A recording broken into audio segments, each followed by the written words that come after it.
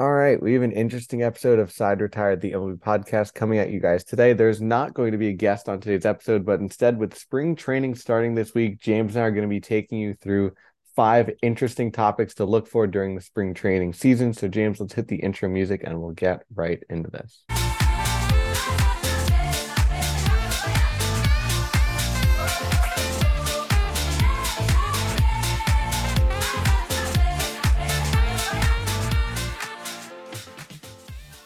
Hello and welcome to this edition of Side Retired, the MLB podcast. It is Dylan Campion, joined alongside James Tausig as always. And James, how you doing? Spring training starting. I know your college baseball season starting as well this weekend. So how's it going?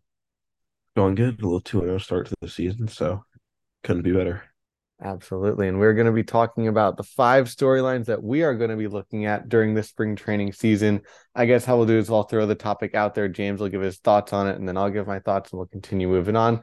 Nice, quick, simple episode for you guys just to have some baseball content on this Sunday morning. The first one is the pitch clock is real. James, I don't know if you've seen it yet implemented in your games. I know they're using it at the college level as well. Georgetown here, we did see it in the ninth inning. Our pitcher didn't throw a pitch within 20 seconds, so he got charged with the automatic ball. But that rule is coming into effect spring training next week as well at the major league level. Your thoughts?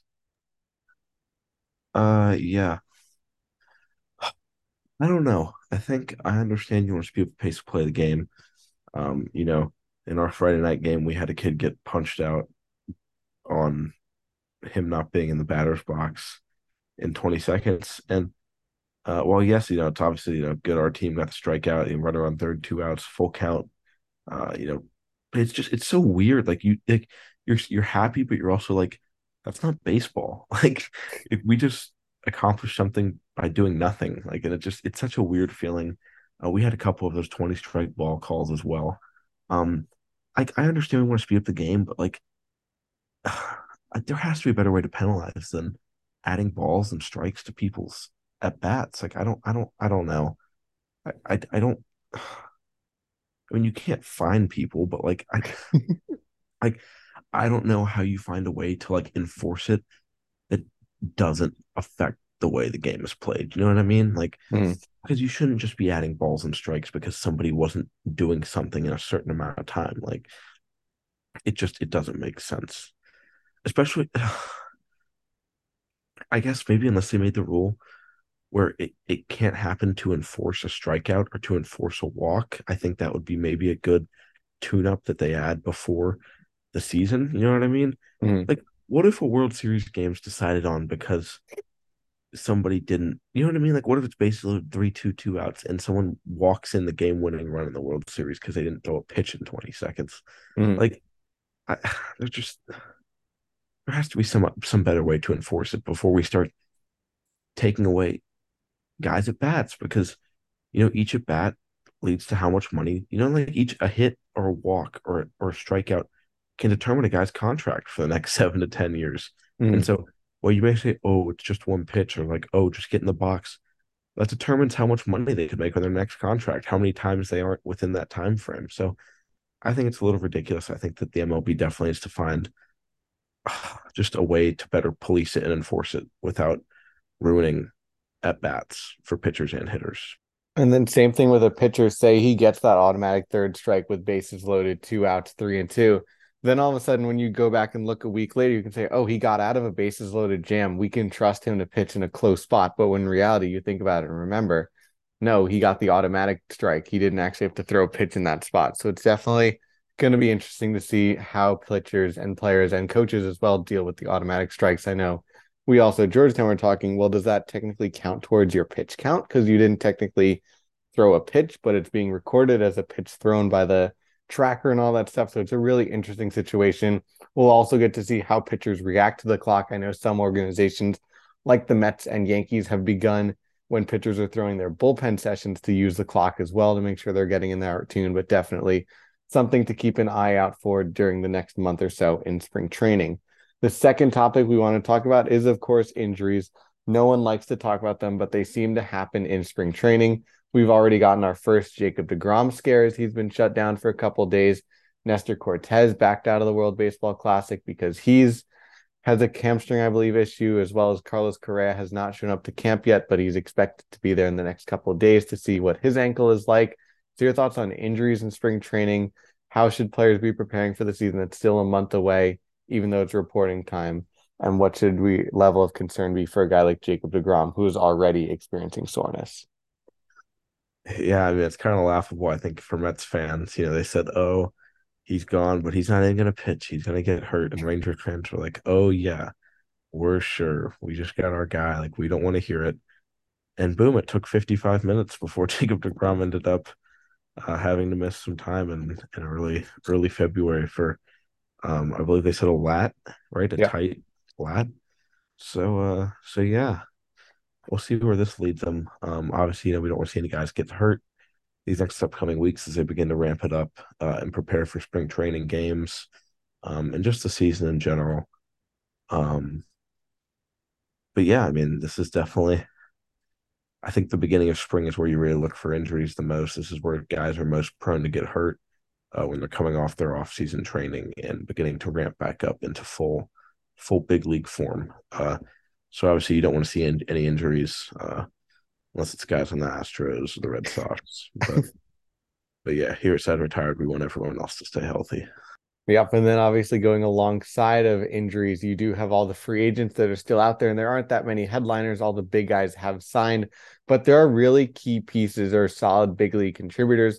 Guys like Yuli Gurriel, Didi Gregorius, Jurickson Profar, Zach Britton, and Trevor Bauer are all still out there to be signed by teams.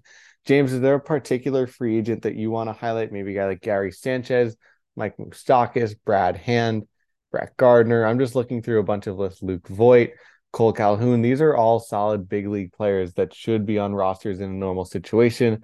Maybe it's just that they're waiting for, in the case of Gary Sanchez, if a catcher gets hurt, he's the guy that a team's going to call up and say they want him to be their starting catcher. But what do you think the free agent landscape is like? Guys like Yuli Gurriel, guys like Didi Gregorius, who are looking for a job to get at some point this spring. Yeah, I think obviously there'll still be a market out there. I think once guys kind of arrive for spring training and teams kind of see what they have on the field, they kind of get a look in person. GMs are walking all around, coaches are walking all around, and they kind of see where the needs are at each position. I think those guys will get scooped up right away. But yeah, I think Gurriel is obviously the biggest piece still left out in this free agent market. I mean, he's a really high quality hitting first baseman, a guy who can get it done in October and even November now. Um, so yeah, I think if you're a playoff contender, a team looking to fill a first base slash DH void, um, I think Gurriel is a great fit. Um, just because I think you're gonna at least get 260 average production. But I think that his ceiling is at least a 285, 290 type player. We've seen him put up those kinds of numbers even at his older age. So yeah, I'm surprised nobody's gone and got him yet. But I think most likely he ends up with a playoff contender because he still wants to add more rings to his collection. Other guys like Elvis Andrus, Andrelton Simmons, Archie Bradley, Tyler Naquin, Miguel Sano. A lot of really solid baseball players are still out in the free agency market and could be signing at some point. There's also the World Baseball Classic, which we'll do separate episodes for at some point later, which is if you also haven't checked out our episodes where we interviewed Jared Lakin as well as Jake Kalish from Team Israel of the World Baseball Classic. Definitely check out those interviews to hear more and in-depth perspective as to what the World Baseball Classic is like. The fourth topic we want to get into, James, is extension season. We've already seen Christian Javier sign an extension, and Jeff McNeil got one with the Mets. So it seems like it is the time of year where guys will approach with their teams if they want to stay long term. Five names that we've heard at least rumblings about include Pete Alonso, Shohei Ohtani, Kyle Tucker, Brian Reynolds, and Ian Happ. Do you think any of those five guys could get it done over the next month, or is there someone that we're not really thinking of that you could think locks up long term? Um, I don't know. I don't think a lot of these extensions are really going to get signed in the next month. I think guys are trying to shift their focus back to the season, back to baseball. Um, I think if there was going to be a deal done, it would have been done already. I don't think it's very likely we see any extensions signed, especially not from Ohtani or any big guys that are set to hit the market this offseason. Uh, because the price tends to go a little bit higher whenever you have multiple teams bidding for your services. As Aaron Judge proved this offseason, he was able to milk out an extra $150 million from the New York Yankees. So I think a lot of guys are going to go that route, bet on themselves, and even when if you don't have a good season, uh, teams will bid against your team to try and earn your services. Hoping that they can turn you around back to form that you may have been in previous seasons. I think we saw that with like a Cody Bellinger this offseason. And I will go with the bold predictions that the Houston Astros are going to get another extension done. They got Christian Javier about 2 weeks ago. Not sure the exact player. Maybe it's Alex Bregman, who's a free agent after the 2024 season. Maybe it's locking up Jose Altuve on a massive long-term contract from Valdez, Kyle Tucker. The Astros have way too many players that are currently expected to be free agents in the next 3 or so years.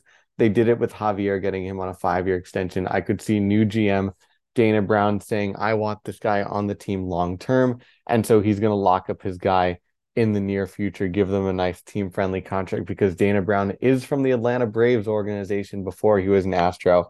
And we know from experience, the Atlanta Braves like to lock up literally every player in sight. So he's going to take that tendency and lock up at least another Astro player during spring training. The last topic we want to cover with you guys, New York Mets. The debate used to be who's going to pitch opening day, and they went on a stretch of 6 consecutive years with 6 different pitchers, whether it was DeGrom, Syndergaard, Harvey, Bartolo Colon, Mike Pelfrey, Johan Santana, Dylan G, and Jonathan Nice all started opening days in the span of a decade. This year, there's 2 really viable options. It's the new flashy tool in Justin Verlander, and it's also technically the veteran of the Mets staff because he's been there for 2 years now, Max Scherzer. In your opinion, should Max Scherzer get the opening day start as the guy who was on the team last year, or Justin Verlander, the big new free agency signing, should he get to be the king of New York? I think Max Scherzer. You got to go with the guy who's been on the team. Scherzer is going to be your ace. I think in the playoffs, we can that becomes a discussion for later about who's pitching better at the time. Maybe matchup wise, who matches up better. But I think for opening day, Max Scherzer's earned the ball, and I think that's his start to have. I believe the Mets also play 7 games on the road before coming to Citi Field, so you could also do in a way that Scherzer gets opening day and Justin Verlander gets to pitch the home opener if he pitches third in the Mets rotation. So if you align it as Scherzer, Senga, Verlander, that also allows you to split up the 2 aces while at the same time also getting Justin Verlander to start at least the home opener. Max Scherzer gets the actual opener on opening day against the Marlins and Sandy Alcantara. It's another guy. Maybe Alcantara gets another massive extension. I know he's got one right now, but coming off of Cy Young, if you wanted to give him a nice 7-year contract or something like that. But lots of fun stories to keep track of as spring training continues to roll on. There will, of course, be when players report to camp in the next week, all the constant, he's in the best shape of his life, all those sort of things that you'll see at spring training. Some signings, some trades, some extensions, some bullpen sessions, World Baseball Classic ramping up. But James, unless there's anything else you want to throw in, all good, shaking, nodding heads. So enjoy spring training. We will be back next week with 2 more great interviews coming at you. If you continue to enjoy these formats of interview episodes that we're doing, make sure to let us know. DM us at SideRetiredPod, Twitter and Instagram, as well as if you have a guest idea, whether it's yourself or whether it's someone you know in the baseball industry. We would love to hear from you recommendations on who to have on the show.